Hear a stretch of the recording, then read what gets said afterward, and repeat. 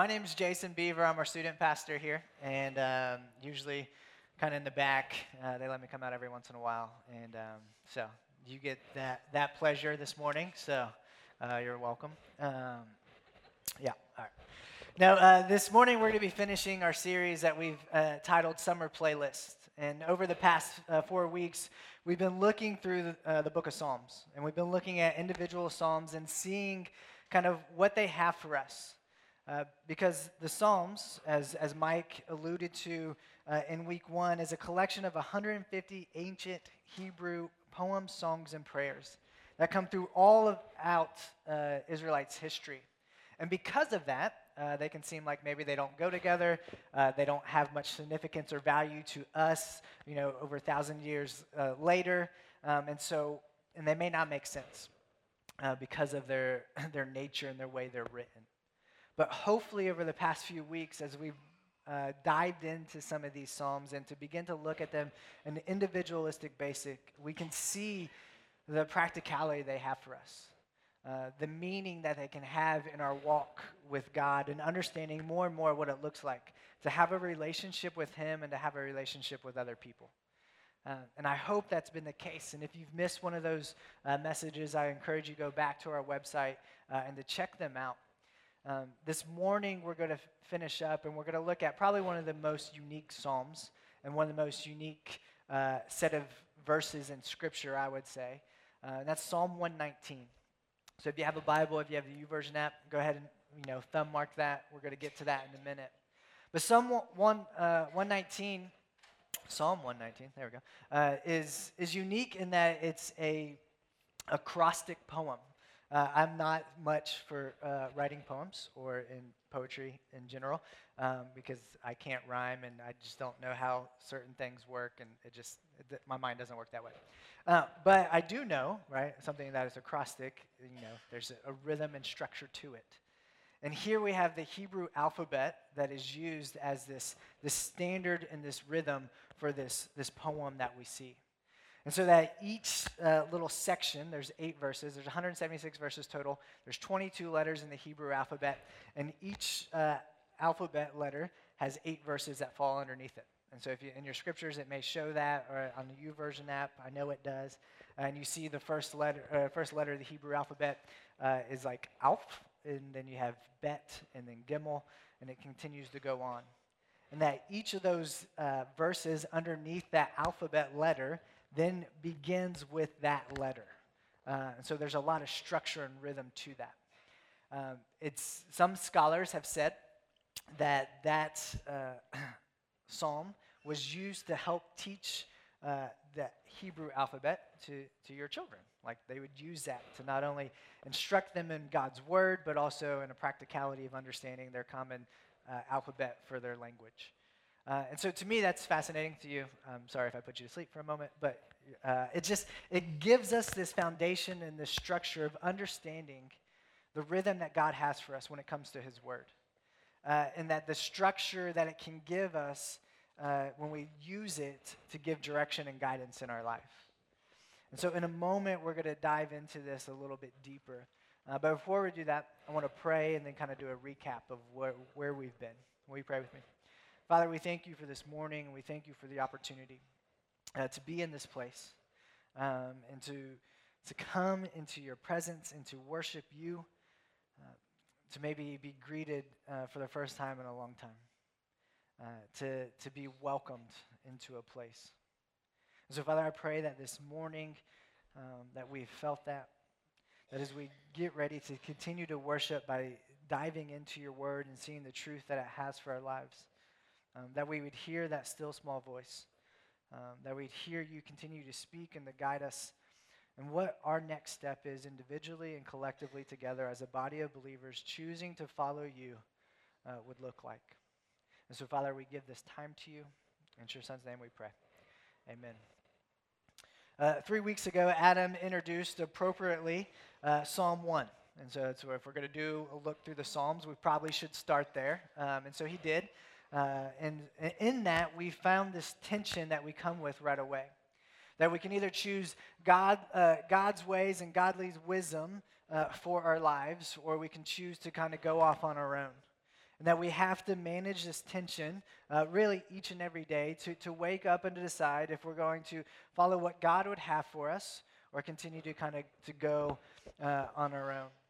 And then the next week, Mike reminded us of Psalm 46. And in that, we have a very famous verse, right? It says, "Be still and know that I am God." And in that, we just are reminded that when life is busy, or even when life isn't as busy, that we're still called to be still and sit in the presence of God and allow him to continue to speak into our lives, to continue to guide and direct us what he would have for us in that relationship with him and in relationship with others, to be still and to know that I am God. And then last week, he spoke on a psalm that we're probably unfamiliar with. It was 109. And it's called an imprecatory psalm.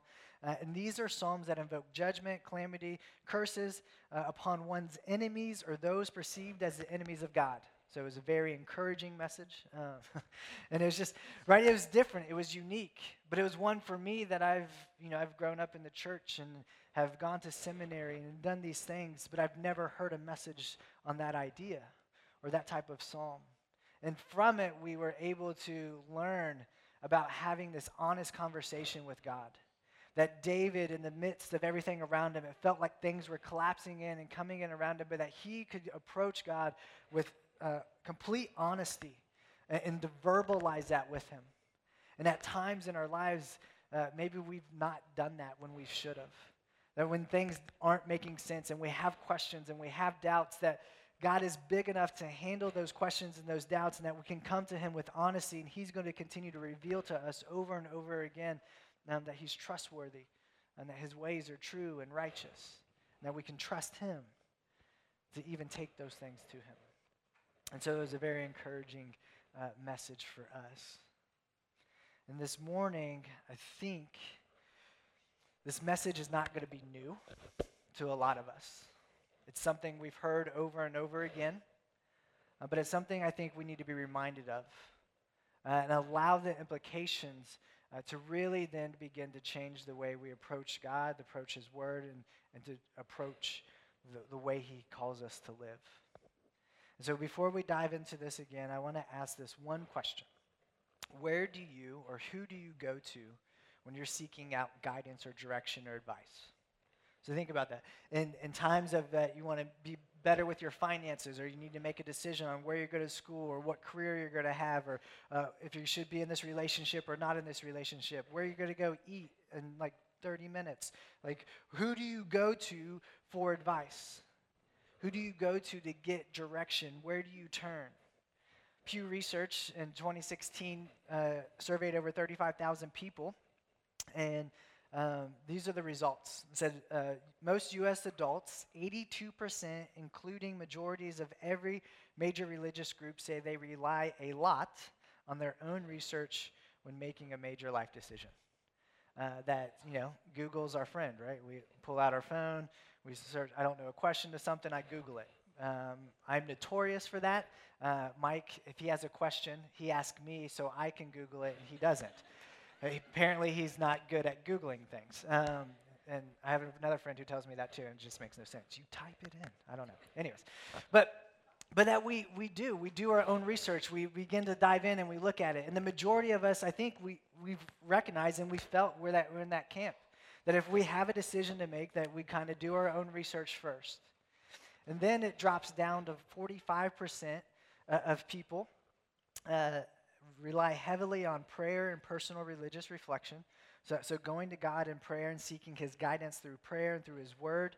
And then 43% say family and friends. And so this idea is that we put a lot of back to week one, a lot of our decision making and figuring out what we want to do, we kind of do on our own. And we allow our own life experience, our own understanding, our own knowledge, or the trusting of other sources, Google, to give us that knowledge. And then if you're like me, I skip mostly at times, right? I'm guilty of it, of skipping the prayer and seeking out scripture, and I go to someone that I can talk to. And that person for me is my dad. And he's not my real dad, but he's my dad. It's who I've called my dad for the last a long time now. But he's a person that I've gained to trust and to gain understanding and wisdom from. And so when I decided to propose to Mandy, my wife, and just that decision of where we're going in that relationship, that I talked to him and my mom, and when I decided to buy our first house, I had him come over and to walk through it and to look at it, because he's built things before and he knows how to fix things. And so if I needed something fixed, he could come do it. And so I had him look at these things and to understand and to seek his advice and his guidance on those major decisions, but also just even in everyday life decisions of what does it look like to be a good father? What does it look like to put my finances in order? He is the person that I would go to the most. And then I have a select group of friends that I would go to as well for those decisions and those conversations. And we all can think of someone right now in this moment, of that person that's that trusted person we go to, that we go to for those types of decisions and those types of questions. And that's not wrong, because we've gained that trust most likely because we know that there's someone that we can trust their character and their decision making. It's been proven over time, and probably too, they have a foundation and a based relationship with God. That they've allowed God to direct their lives and to guide God's word to guide them and direct them, and it's been trusted so you can trust them. And I know that's what it's been for me. But this morning we're going to put this book, the Word of God, out as the source that should guide and direct our lives. And so our first point this morning is this, is that the Word of God is our guide. As I'm a father now. My son, I've been a father for a few years now, so that's odd question. The thing I just said, sorry. My son's 6.5, so, and then I have a 4-year-old daughter, so it's not any. But what's recently happened in this journey of being a father is my son now is beginning to think a lot more on his own, and to question things and to get these new experiences. And so this summer we got to go to camp at Butler Springs Christian Camp. And he got to go to his first day and a half of camp, an overnight trip as a camper. He's gone with me to some retreats and stuff that I've led, and got to be, the cool kid that everybody looks up and laughs and get in trouble. But he got to really dive in and to learn what, at his age level, what we were learning. And the theme for that week, or the 2 days, where we were looking at the 10 Commandments.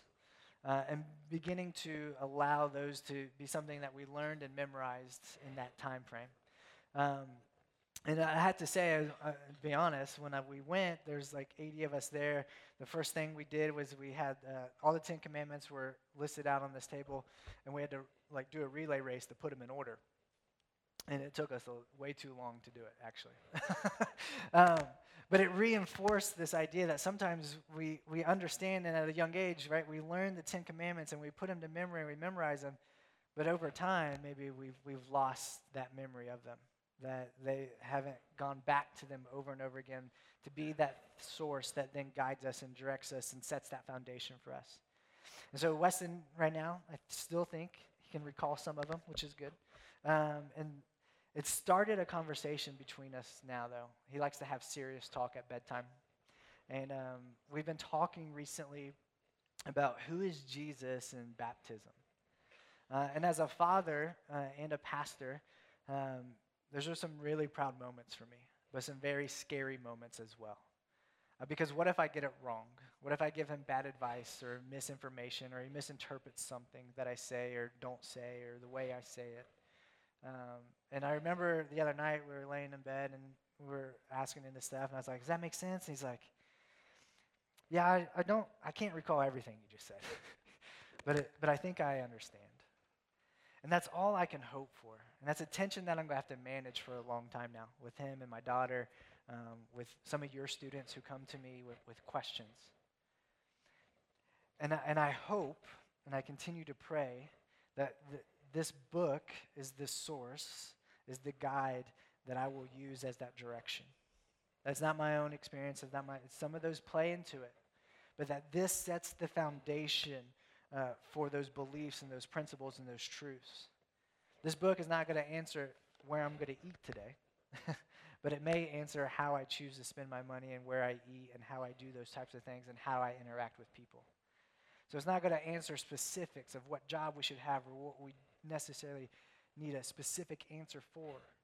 But it's going to give you the principles and the foundations to be that guide. Psalm 119 is kind of an expansion of Psalm 19, verses 7 through 9. It says, "The instruction of the Lord is perfect, renewing one's life. The testimony of the Lord is trustworthy, making the inexperienced wise. The precepts of the Lord are right, making the heart glad. The command of the Lord is radiant, making the eyes light up. The fear of the Lord is pure, enduring forever, and the ordinance of the Lord is reliable and altogether righteous." Psalm 119, the big takeaway, if you hear one thing this morning, is this, is that God's word is able to address all situations in life. That no matter what happens in life, no matter what circumstances you're facing, no matter what's going on, that God's word is able to address all of those situations. See, the word of God is the foundation and should be the foundation for our decision making. This morning, you're going to hear some of these phrases of the law, the testimonies, the precepts, the statutes, the commandments, the judgments. All of these words are referring to the Word of God and how it reflects and affirms God's character and who He is and what He longs for us. The Scriptures reflect the never-changing, always reliable Word of God, and we can have confidence that God's Word will never change. They can be trusted from start to finish, and the Bible may not be able to answer all of our questions. But when it comes to the area in our life where we need answers and guidance, it can be that foundation because it can be trusted. So we're going to dive in. Psalm 119, verses 1 through 8. "How happy are those whose way is blameless, who walk according to the Lord's instruction. Happy are those who keep His decree and seek Him with all of their heart. They do nothing wrong. They walk in His ways. You have commanded that your precepts be diligently kept. If only my ways were committed to keeping your statutes, then I would not be ashamed when I think about your commands. I will praise you with an upright heart. And when I learn from your righteous judgments, I will keep your statutes. Never abandon me." That no matter what's going on in life, no matter what decision, all the situations that surround my life at times, that I can continue to come to your word as this guide that is going to direct my life, that is not going to lead me astray, that is going to continue to bring delight into my life. Psalm 119, 33 through 40 says, "Teach me, Lord, the meaning of your statutes, and I will always keep them. Help me understand your instruction, and I will obey it and follow it with all of my heart. Help me stay on the path of your commands, for I take pleasure in it. Turn my heart to your decrees and not to dishonest profit. Turn my eyes from looking at what is worthless and give me life in your ways. Confirm what you said to your servant, for it produces reverence for you. Turn away the disgrace I dread. Indeed, your judgments are good. How I long for your precepts. Give me life through your righteousness." Over and over and over again, we're going to continue to see and hear this morning, Psalm 119, speak this truth. That the best life that God has for us is if when we continue to submit and allow His decrees, His commands, His laws, His word guide our life. No matter what decision it is, from the smallest to the biggest. That the foundations and the principles that God's word has for us can and will sustain all of those. And that they will never lead us astray. They may not be the answers we want to hear. They may be difficult, but they are true and righteous and endure forever. Psalm 119, 105 is probably one of the most famous verses in this psalm. It says this, it says, "Your word is a lamp for my feet and a light for my path. I have solemnly sworn to keep your righteous judgments. I am severely afflicted. Lord, give me a life according to your word. Lord, please accept my free will offerings of praise and to teach me your judgments. My life is constantly in danger, yet I do not forget your instruction. The wicked have set a trap for me, but I have not wandered from your precepts. I have your decrees as a heritage forever. Indeed, they are the joy of my heart. I am resolved to obey your statutes to the very end. That no matter what's going on in our lives, the darkest of circumstances, the worst of tragedies or situations that we can find ourselves, that God's word can be and will be a light if we allow it to, that will guide us. That when life feels overwhelming at times, that this can bring about joy and delight because we've learned it, we've meditated on it, we've allowed it to dig deep and to recall back at times who God is and his character and what he longs for each and every one of his children.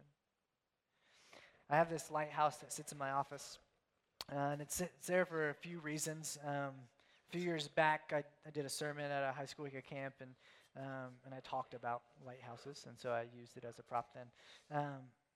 But throughout Scripture, one of the most prominent themes that we see is that we see this light and darkness. We see that Jesus is referred to as the light who came into the world that no one received, but yet who did, they called children of God.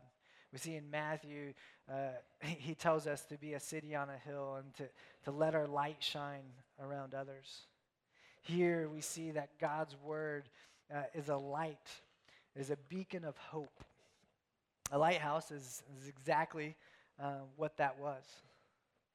For people who were traveling in ships to come into ports, it was a beacon of light and hope for them, of knowing where their destination was, of where to come in safely and out of harm's way, to come into the port and to be guided in and directed. At times, right, if we've seen a lighthouse up close, we've seen that they're very beautiful structures built on these huge foundations, that they're solid. They can withstand the storms that come. And inside too, where we've seen that the light continues to spin. And I want you to think about this for a moment. That a light that is spinning at some parts, right? You see the light, and at others you don't. And so, at times in our lives, this light, the Word of God, can feel like it's just continuing to spin. That at times we get glimpses of it. At times we see it and we're allowing it to guide us and direct us. At times, from a week-to-week standpoint, we come to church and we hear it and we allow it to impact us. And then at times we come back again. But then at other times, right, there's the lighthouse is just a straight beacon of light. It's guiding the path of coming in. That when we allow ourselves to believe this word to be true, that it can guide us and direct us, and we dig deep into it and we allow it to speak to us, it's that beacon of light that's fixated on everything that we need to see and experience. Charles Spurgeon says this. He says, the word is a lamp unto my feet, and we are walkers through the city of this world. We are often called to go out into its darkness, and let us never venture there without the life-giving word. Lest we slip our feet, each man should use the word of God personally, practically, and habitually, that we may see his ways and see what lies in it. Over the years, this word has gotten me through some pretty dark situations in life. I've shared with you before, and if you've heard my story, you know there's a lot that's happened in my life, of losing my parents when I was in high school, to 5 years ago, my wife and I losing a child, to other experiences and circumstances. And through those times, those have been very difficult and trying times, not only in my life personally, but our life collectively as a family and in our relationship. And that God's word has been that light to us, that has helped guide and direct us when things didn't make sense, when we didn't know where to turn, when we didn't feel like coming into this place, into worshiping God, or to even being in a community. We recalled back and remembered the words of Scripture to speak into and to continue to direct and guide our lives. And our circumstances don't have to be these big moments of life and death experiences to have that same thing be true in our lives. That the day-to-day situations that we go through and the scriptures that we can recall to help us navigate the smallest of decisions of how should I treat my coworker in the cubicle next to me? How should I treat a classmate? How should I respond to someone in the grocery store when they cut me off and skip in line or whatever it may be? That in all circumstances, in all situations, God's word can be our guide and give us direction. Our second point this morning is this, is that God's word is true. Today in our culture, it's not uncommon to question what is true. We can have huge debates about it, and we do. But this book has withstood the test of time for thousands of years now. It's still one of the most popular and most sold books in the world, and I believe that because it's true. You in your life have come to this book, have come to God and experienced truth that you wouldn't have been able to experience anywhere else. That in those moments, you've been reassured and tested that this is true. Psalm 119, 137 through 144 says this. It says, "You are righteous, Lord, and your judgments are just. The decrees you issue are righteous and altogether trustworthy. My anger overwhelms me because my foes forget your words. Your word is completely pure, and your servant loves it. I am insignificant and despised, but I do not forget your precepts. Your righteousness is an everlasting righteousness, and your instruction is true. Trouble and distress have overtaken me, but your commands are my delight. Your decrees are righteous forever. Give me understanding, and I will live." That we, in the midst of those times, can come to God's word because we can trust it, because it is true and it endures forever. Psalm 119, 160. "The entirety of your word is truth. Each of your righteous judgments endures forever." This morning I said that what we were talking about is probably nothing that you've not heard before. To hear that God's word can be our guide and to hear that God's word is true is things hopefully you would hear in a church. Is hopefully that you've heard before even as a young kid growing up or even outside the church. That you've heard these truths that have been spoken this morning. But when it comes to our each and everyday life, of decisions we make or don't make, are we allowing this book, are we allowing God's word to be the guide that puts us on the path that he would have for us? Because remember, 82% of us, myself included, research on my own. And then I usually skip a step and then I ask a trusted person who has built their foundation on the word of God. But what would happen? What would our decisions look like? What would the outcomes be? What would the circumstances surrounding those decisions and that direction? How would it be different if we allowed this to be the first place we went to? A few months ago, I did a sermon, and we were talking about prayer. And the same thing I said then is true with this. Prayer is usually one of our last efforts. I've done this, and I've done this, and this, and then I say, I guess, well, now I can pray. But what if prayer and what if going to God's word were the first things that we did? How would things be different? And I would argue to say they would be drastically different. The peace and the understanding we have with the decisions we make, even though it may not be what we thought should have been or was or is, there'd be a different attitude and approach about it. See, the overall message of Psalm 119 focuses on the truth of God's word. It encourages us through every generation to stay close and to focus on his word no matter what. No matter what swirls around us in this world, living in the freedom and the knowledge of God's ways, obeying his laws above all else, and keeping in step with his commandments is the only way to truly live wise and strong lives. And so this morning I want to end as we began with Psalm 119, 1 and 2. It says this: how happy are those whose way is blameless, who walk according to the Lord's instruction. Happy are those who keep his decrees and seek him with their heart. This morning, your next step may be to begin to take this book seriously for the first time.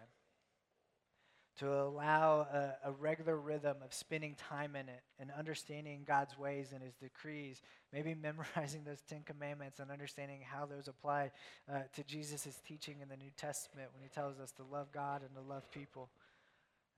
Maybe it's to go and to read, as our students did this past year, and spend 22 days reading Psalm 119. Just reading alphabet letter at a time, section by section. 8 verses a day for 22 days. Allowing that to reflect on it, not just read it, but to reflect on it and meditate and see, what am I learning about God? What am I learning about myself or others? And how is this going to change me and the way I interact with those around me? And so I encourage you, I challenge you to put this to the test. To allow this book to be your guide, to be a trusted resource that you go to day in and day out for the decisions that you make in your life. Will you pray with me? Father, we thank you for this morning, and we thank you for the opportunity to be encouraged by your word and the truth that it has for us, and that your righteousness endures forever. And that we can take delight in your word. And that your word can be a lamp unto my feet and a light unto our path. And that it can give us direction and guidance in every situation that we come up against. We thank you and we love you. In your son's name we pray. Amen.